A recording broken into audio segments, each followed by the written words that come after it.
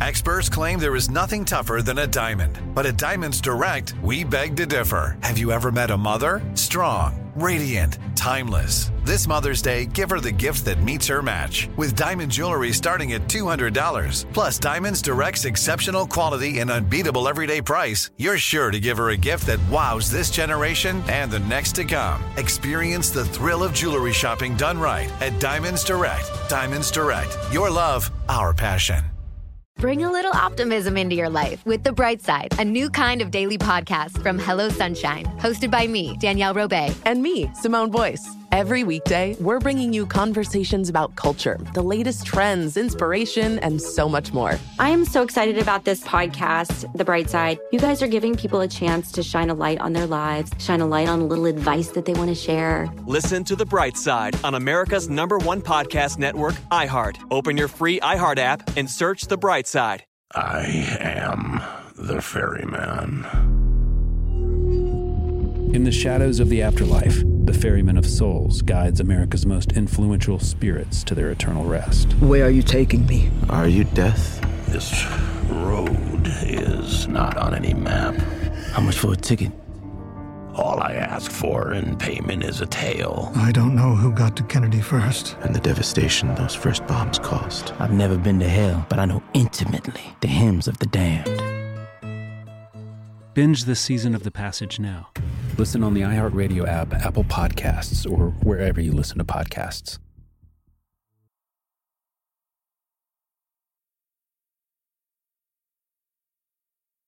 This episode is adapted from a live episode that I presented at the London Podcast Festival in 2016 and later released on this stream, so may be familiar to some listeners.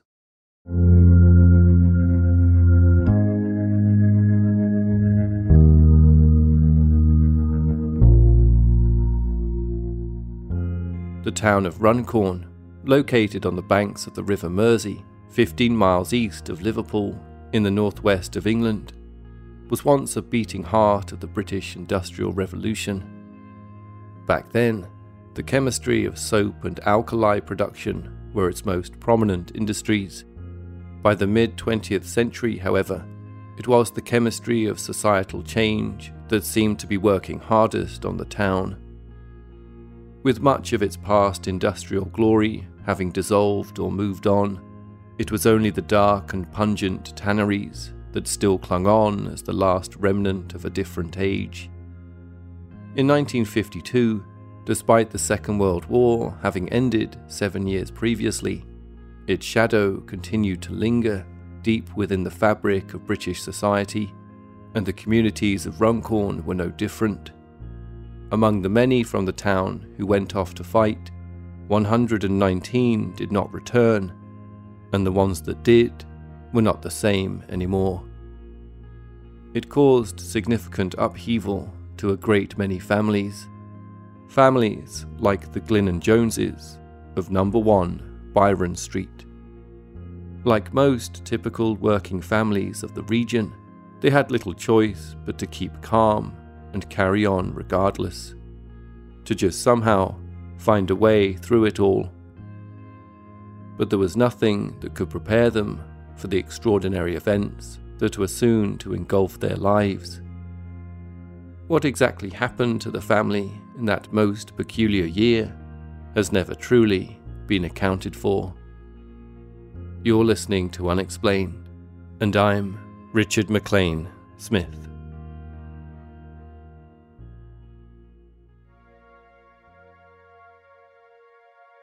In 1952, number 1 Byron Street, a 2-story end-of-terrace house in the north of Runcorn, was home to 68-year-old widower Sam Jones, as well as his widowed sister-in-law, Lucy Jones, his 8-year-old granddaughter Eileen Glynn, and his 17-year-old grandson, John Glynn. 59-year-old Ellen Whittle, who'd been lodging with the Glyn and Joneses since 1937, completed this unusual quintet of occupants.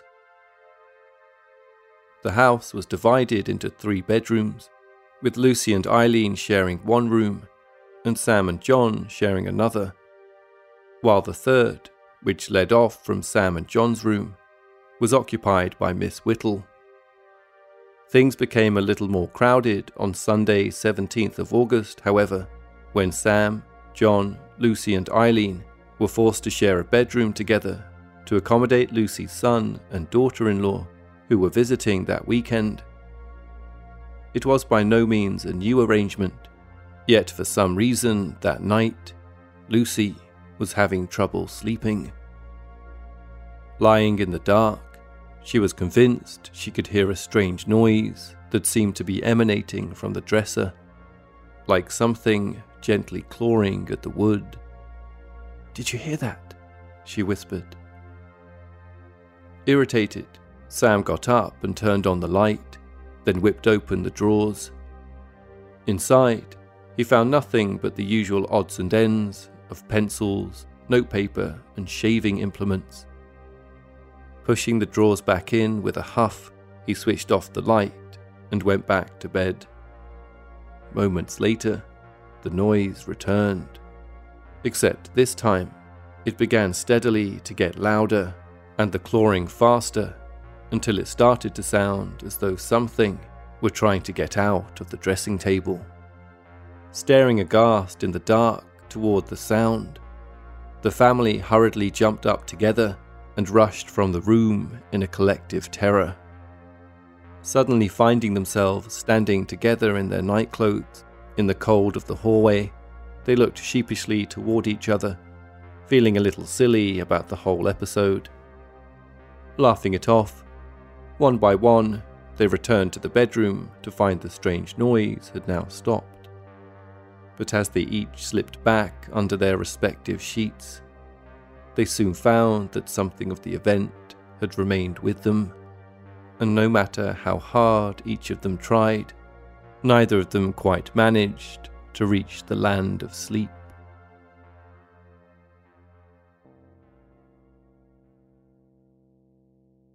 The next night, Lucy and Eileen returned to their usual bedroom, leaving Sam and John alone to sleep in theirs. No sooner had their lights gone out, the scratching began again, followed moments later by a terrific series of bangs as the dresser drawers were repeatedly slammed open and shut. Sam hurriedly switched on the light and gasped. The dressing table was now standing well over a foot away from the wall. Thinking that perhaps some kind of practical joker had invaded their home, Sam immediately called the police. A short time later, 2 local officers and a sergeant arrived to find the family in deep distress. As the police listened patiently to Sam detailing the strange events, how they only happened in the dark and stopped as soon as the light was turned on, it was hard not to suspect that one of Sam's own family was in fact responsible. Nonetheless, after making a thorough search of the property, the police set a series of traps to rule out human involvement, including placing a tumbler on the dressing table and applying adhesive tape over the drawers. Sam and John sat together on the bed as the police kept watch. Then one of the officers switched off the light. Moments later, the dressing table was heard rocking wildly back and forth, followed by a furious rattling of the drawers and an almighty crash, like the sound of a window being smashed in. When the light was turned on seconds later, the smashed remains of the tumbler could be seen on the floor, and the dresser had once again been seemingly pulled from the wall. Strangely, however, the tape remained intact over the drawers, and neither Sam nor John had been seen to leave their bed.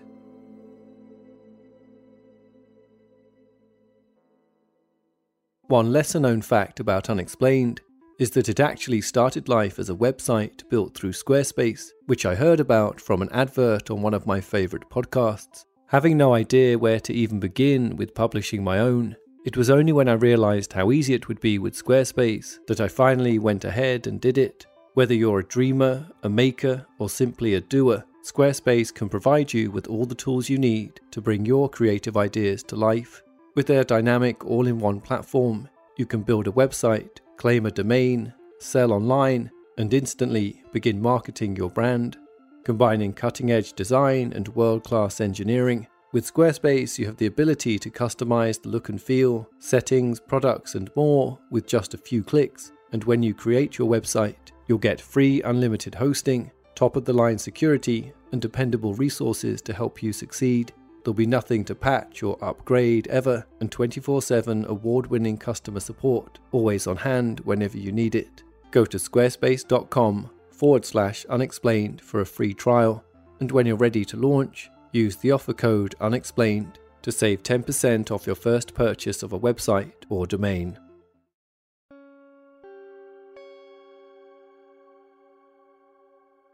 With no evidence of criminal activity, after a second fruitless night of tests, the police withdrew from the property and later filed a report detailing the unexplained activity at the house. As the sergeant would go on to note, we tried every method known to us, and believe me, the family are not doing it.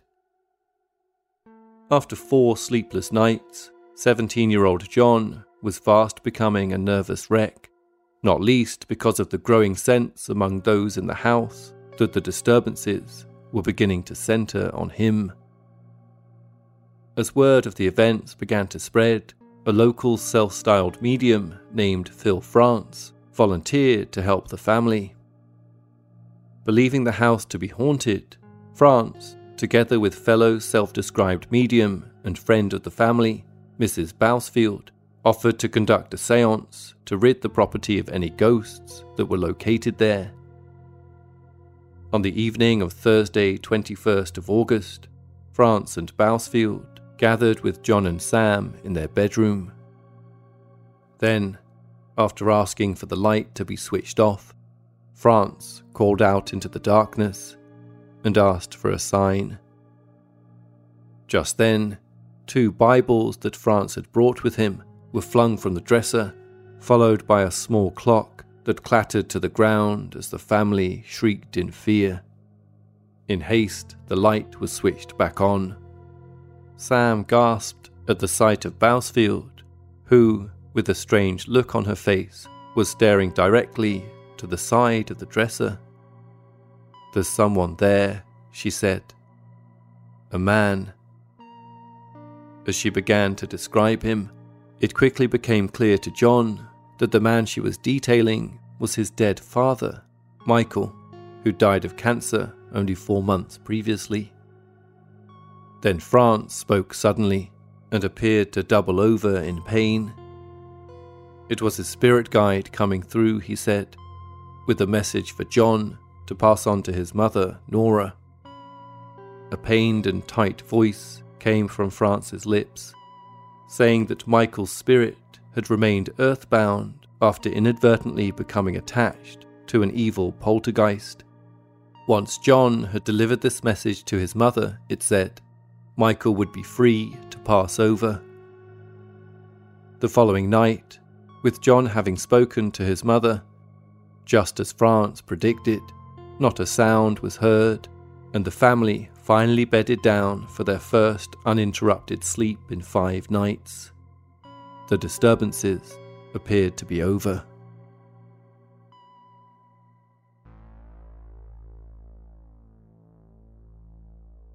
With news of the events at Byron Street spreading fast, the family became inundated with interview requests from local press.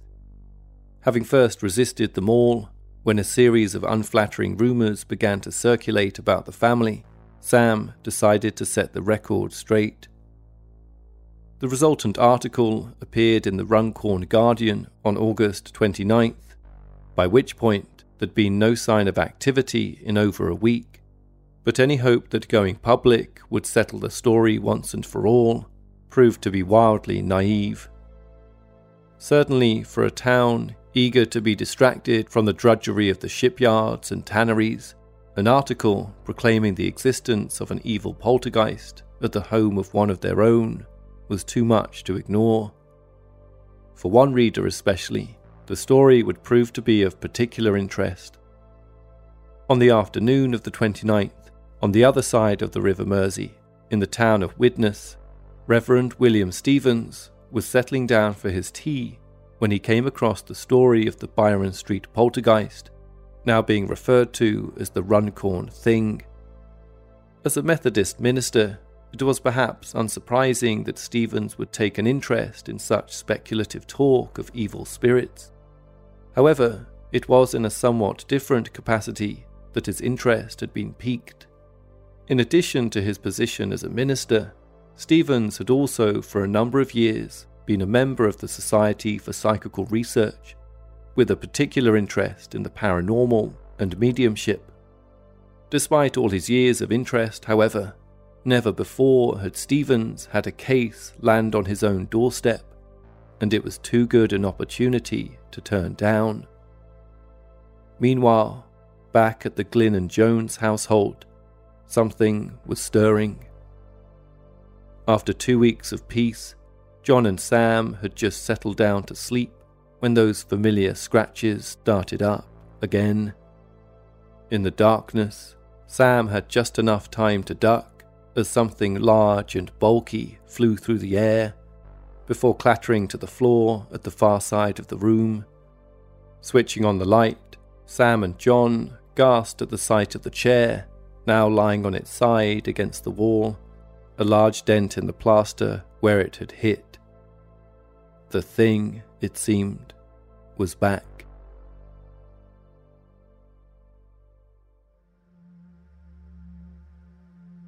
The following day, Sam turned up for work at nearby Poole Farm, completely shattered. Seeing the state of his employee, his boss Harold Crowther couldn't help but ask if Sam was okay. Sam took a moment as he tried to answer, then a wave came over him, and despite his best efforts to stop it, he burst into a flood of tears. He couldn't take it anymore, he said, all the sleepless and endless nights of terror. As he wiped away at his eyes, he begged Crowther to come and see for himself if anything could be done. Back home, John was also struggling to cope. Equally terrified and afraid for his life, he'd invited his good friend, 19-year-old John Berry, to stay with him in the house. Happy to help, Berry promptly moved in to John's bedroom, with Sam by then preferring to sleep downstairs on the sofa. On Monday, 22nd of September, having been informed of a 6-hour barrage of violent activity occurring at Byron Street the night before, Reverend Stevens resolved to go immediately to the property. That evening, he and 2 associates, Reverend Stafford and Lester, made their way to the Glynn and Joneses' home, only to find roughly 300 people gathered outside and the house crammed with visitors. The result of an open invitation from Sam for anyone who doubted his family's story to come and witness the phenomenon for themselves. At 11:30 p.m, with the crowd largely dispersed, the ministers were joined in the bedroom by Sam's boss, Harold Crowther, and 1 other of his associates. With things only seeming to happen under cover of darkness, the men had brought torches with them in the hope of catching the phantom out. John Glynn and John Berry got into the bed, and the light was once again switched off. The 5 men stood watch in the dark, waiting patiently, with their fingers poised over the switch of their torches, ready to catch a ghost. Before long, the dresser cracked and creaked into life and started rocking viciously against the wall. The torches were hurriedly switched on, and all activity instantly ceased.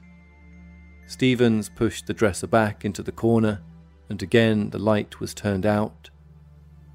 "If you can hear my voice, knock 3 times, shouted Stevens. As if in response, the dresser began again to shake violently, but this time, when Stevens shone his torch at it, all in the room reeled back in horror as the dresser continued to rock on its own accord for over 3 seconds. What followed was another night of violent bombardment, with everything in sight dislodged. A chest at the foot of the bed was repeatedly banged against it, moving 4 men who were sat on it at the time and the bed itself across the room. At one point, something even grabbed hold of John Berry and threw him to the floor. Another time, Stevens positioned a jigsaw puzzle box behind him, making sure it was beyond anyone's reach. At the sound of a rattle coming from inside the box, Stevens shone his torch on the 2 boys, but both were lying completely still under the bedsheets.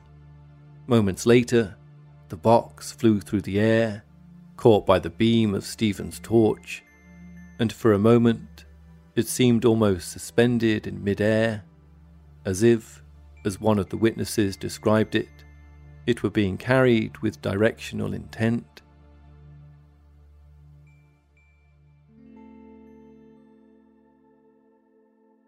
With the violence of the incidents intensifying, a second séance was hastily arranged, led once again by Phil France. On the evening of September 26th, in a house on Greenway Road overlooking Runcorn Cemetery, John Glynn and his mother Nora arrived to find a small crowd waiting for them inside. In the centre of the living room stood a cone-shaped trumpet, coated at both ends with luminous paint. The participants, including Reverend Stevens, 2 Methodist ministers and a journalist, gathered in a circle around the trumpet, and the lights were extinguished. After a short prayer came the soft hum of voices breaking gently into song, hymns to awaken the spirits. As the singing grew louder, eyes glanced anxiously around the room and back to the cone, but it remained fixed to the floor. Suddenly the calm was punctured by strange garbled voices emanating from the mouth of one of the mediums. It was Phil France again. The words were unintelligible, but were said by one journalist a little vaguely, and no doubt stereotypically, to resemble the tones of a native of Africa. It is unlikely that Phil France had much experience with African dialects, either regional or ones that might somehow represent an entire continent. However, he later claimed to have been channeling the spirit of a member of the Southern African Zulu tribe who was called Juka. Although there is little credibility attached to this incident, the name Juka was often used in reference to the apparent poltergeist. No other evidence of supernatural activity was recorded at the séance, nor did it bring an end to the disturbances.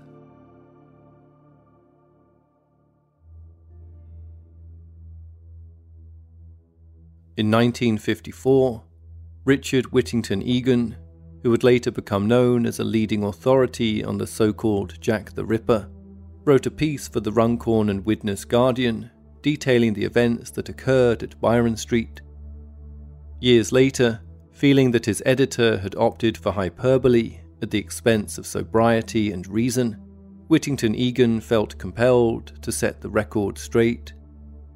Like everyone else from the local area, Richard had read and heard much about the Runcorn thing.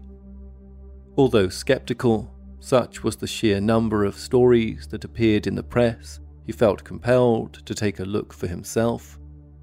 On Sunday, 28th of September, back in 1952, he drove to Widnes to meet with Reverend Stevens, who, although he found to be of a decent and agreeable character, he couldn't help but question whether he might have been too willing to believe all that he'd supposedly been seeing. At 10:30 p.m, Whittington Egan arrived at 1 Byron Street, parking up outside as a light drizzle began to fall. Later that night, he watched quietly as the 2 Johns clambered into bed in front of a group of 20 people who'd somehow squeezed into the room with them. Again the light was clicked off, and barely a moment later, the clock was hurled across the room, followed by a colossal bang. "There it is," said John. "There it is, all right," said Stevens. A woman sung a hymn. Others claimed to see ghostly lights appear in the room. Stevens offered up the Lord's Prayer, while John Glynn played haunting strains on a harmonica in the dark. To Whittington Egan, the entire thing was a ridiculous pantomime, and later on, when the familiar pattern of events was repeated, something different occurred. At the sound of one supposed knocking of a spirit, Whittington Egan switched on his torch just in time to see the arm of John Glynn rapidly withdrawing from the direction of the chest at the end of the bed.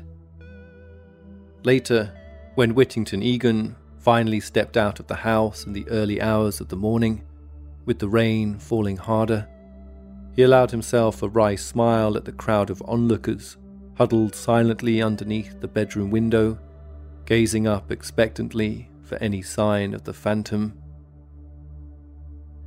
A few days later, a genuine tragedy would strike the house. On the evening of Thursday, October 16th, the family's lodger, Ellen Whittle, was out walking with her friend James Sutton. While making their way over Runcorn Hill, just above a disused quarry known as Frog's Mouth, they inexplicably slipped and fell 24 feet to the ground. James Sutton was hospitalized for 3 months, but Ellen Whittle was not so fortunate. She died of her injuries the following day.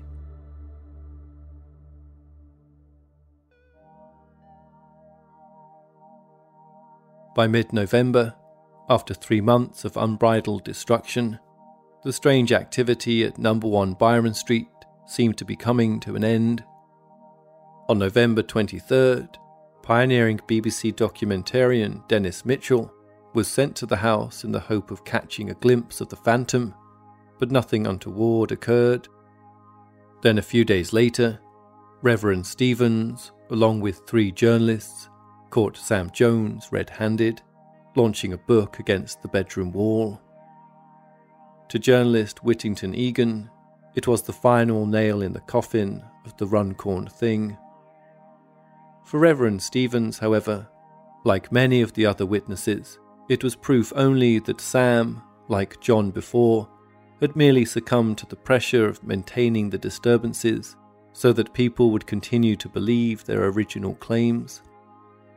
By mid-December, however, the press were no longer calling at Byron Street, while outside, the noise and bustle of expectant crowds had dispersed, replaced by the more familiar quietude of small-town suburbia.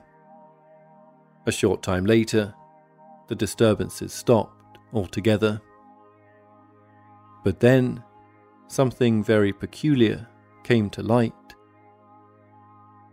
At 8 a.m. on the morning of Saturday, December 13th, roughly the same time that the events at Byron Street were coming to an end, down at Poole Farm, where Sam Jones worked, his boss Harold Crowther had just released his dogs into the courtyard when he noticed something bizarre. Towards the back of the yard, a small black cloud appeared to be hovering just above the ground. The dogs had seen it too, and immediately gave chase when it started to move away at a rapid pace. Before the dogs could reach it, it lifted into the air and disappeared. An odd event, no doubt, but it wasn't the first time that Crowther had seen it. The story of the Runcorn thing was about to take one more twist.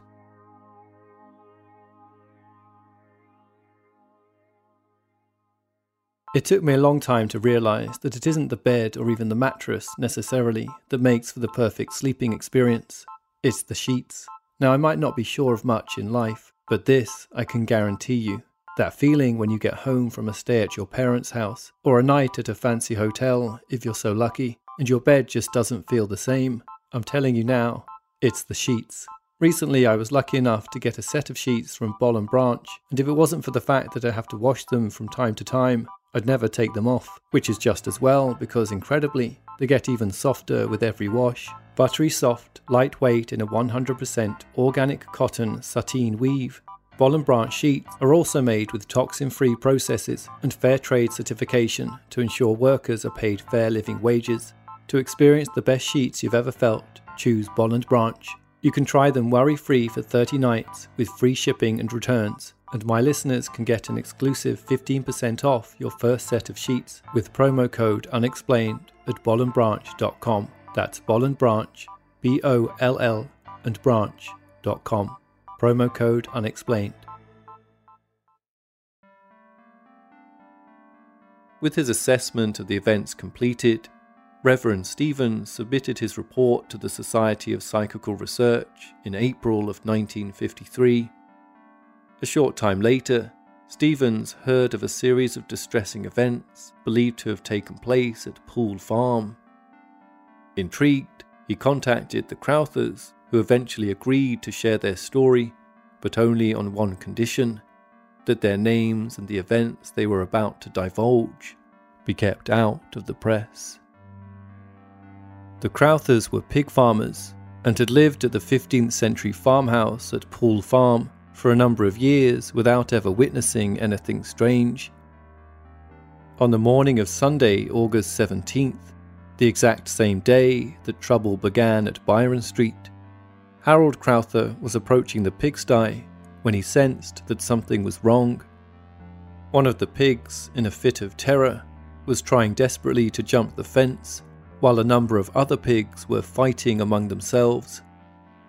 As Crowther neared the pen, he then saw 3 pigs lying dead on the ground. It isn't uncommon for livestock to die unexpectedly from time to time, but to lose 3 in one night was a serious cause for alarm. And this was only the beginning. A week later, several more pigs dropped dead under the same mysterious circumstances. By mid-September, all 53 of the Crowthers' animals were dead. At a complete loss to explain the deaths, the Crowthers sent entrails and blood samples to be analysed. Despite being assessed by 5 veterinary surgeons, nobody could find an answer. Rather disturbingly, the best they could do was surmise that something had frightened the animals to death. Then, as Reverend Stevens reported, one night they found their cow in a state of intense fear. Its eyes were bulging, the hair on its back stood on end, and it was covered in beads of sweat, while no cause for alarm could be discovered. From that night on, the cow never again gave milk. On the Wednesday, 2 days after the loss of the last pig, Mr. Crowther saw the black cloud for the first time. It was moving across the yard, an amorphous mass about 7 feet high, with 2 prongs sticking out of its back. When he approached it, it moved off in the direction of the pigsties, turned into an outhouse, and disappeared. Crowther told nobody of his experience for fear that he would be ridiculed. So it was with great surprise when his wife told him that she too had seen it on the same Wednesday. Crowther later claimed to have seen the cloud when he visited Byron Street, but perhaps the most shocking account was from his wife. It was Sunday, November 9th, and Mrs. Crowther was in the kitchen when Sam Jones called by the farm. Mrs. Crowther looked up in horror to see that the cloud was following Sam. As it happens, John Glynn's father, Michael, had also once been a labourer at Poole Farm, working for the Crowthers. At some point, Michael had been accused of a crime by the Crowthers, for which he was later sent to prison. It wasn't long after Michael's release that he was diagnosed with the cancer that would eventually take his life, only 4 months before the strange disturbances began.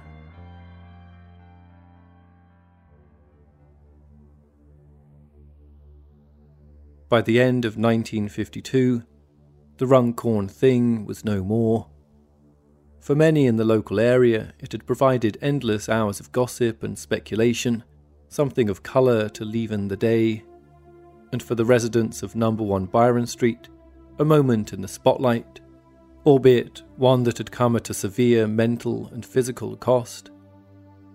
Interestingly, despite what later came to pass, everyone that came into contact with John Glynn, even Richard Whittington Egan, described him as an honest and likeable boy. In January 1953, he joined the Irish Guards to begin national service. Weeks later, he would suffer a complete nervous breakdown, and after a psychiatric evaluation, was granted an immediate discharge. He later married and continued to live in Runcorn. Reverend Stevens remained convinced, in spite of some strong evidence to the contrary, that something inexplicable had taken place at 1 Byron Street, and it is worth noting that Whittington Egan's criticism that Stevens's faith had clouded his judgment was a little unfair. It was never the case that Stevens believed the activity to be the result of an otherworldly spirit communicating from beyond the grave. He believed instead that the disturbances had in some way emanated from John Glynn. It was a fashionable idea at the time, having been posited by a number of eminent academics, such as psychologist Dr. John Layard, that excessive vitality in the young, exacerbated by acute anxiety or neurosis, might in some way be the cause of apparent poltergeist activity. It was early in 1956 when Harold Crowther wrote to Reverend Stevens, finally agreeing to allow his story to be told. He hadn't wanted his name to be published before, he said, because he was still getting over the shock. As he explained, "We are very slowly getting round the corner, but things will never be the same again here." In May 1958, Sam Jones, who was by then 74, had moved in with his daughter-in-law in Stenhills Crescent. On being asked about his experiences of 1952, he replied, "All I can say is that anyone who doubts the story of the way my home was haunted should have for just 1 week the sort of experience that I lived through."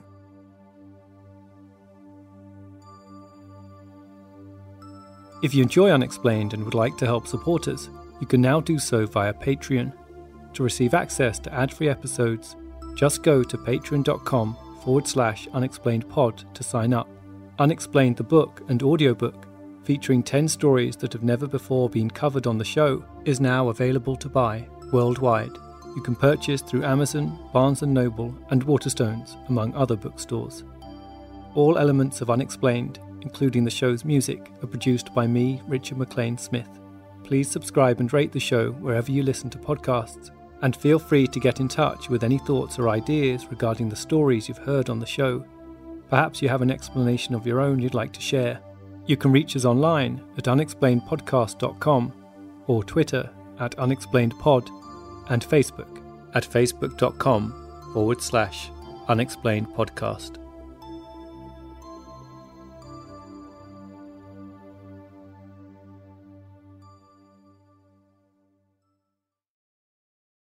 Bring a little optimism into your life with The Bright Side, a new kind of daily podcast from Hello Sunshine, hosted by me, Danielle Robay. And me, Simone Boyce. Every weekday, we're bringing you conversations about culture, the latest trends, inspiration, and so much more. I am so excited about this podcast, The Bright Side. You guys are giving people a chance to shine a light on their lives, shine a light on a little advice that they want to share. Listen to The Bright Side on America's #1 podcast network, iHeart. Open your free iHeart app and search The Bright Side. I am the ferryman. In the shadows of the afterlife, the Ferryman of Souls guides America's most influential spirits to their eternal rest. Where are you taking me? Are you death? This road is not on any map. How much for a ticket? All I ask for in payment is a tale. I don't know who got to Kennedy first. And the devastation those first bombs caused. I've never been to hell, but I know intimately the hymns of the damned.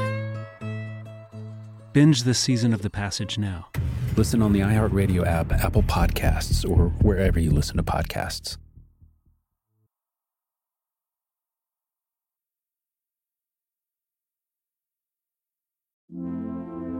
Hi, listener. I'm Carol Fisher, the host of The Girlfriends, Our Lost Sister. I'm so excited for you to hear the brand new season where we're uncovering a 35-year-old mystery. But for those of you who didn't hear season 1 or just want to listen to it again, you can now get access to all episodes of that first season of The Girlfriends 100% ad-free through the iHeart True Crime Plus subscription, which is available exclusively on Apple Podcasts. You'll also get access to every single episode of The Girlfriends, Our Lost Sister, ad-free and 1 week early, only available to iHeart True Crime Plus subscribers. So what are you waiting for? Head to Apple Podcasts, search for iHeart True Crime Plus, and subscribe today.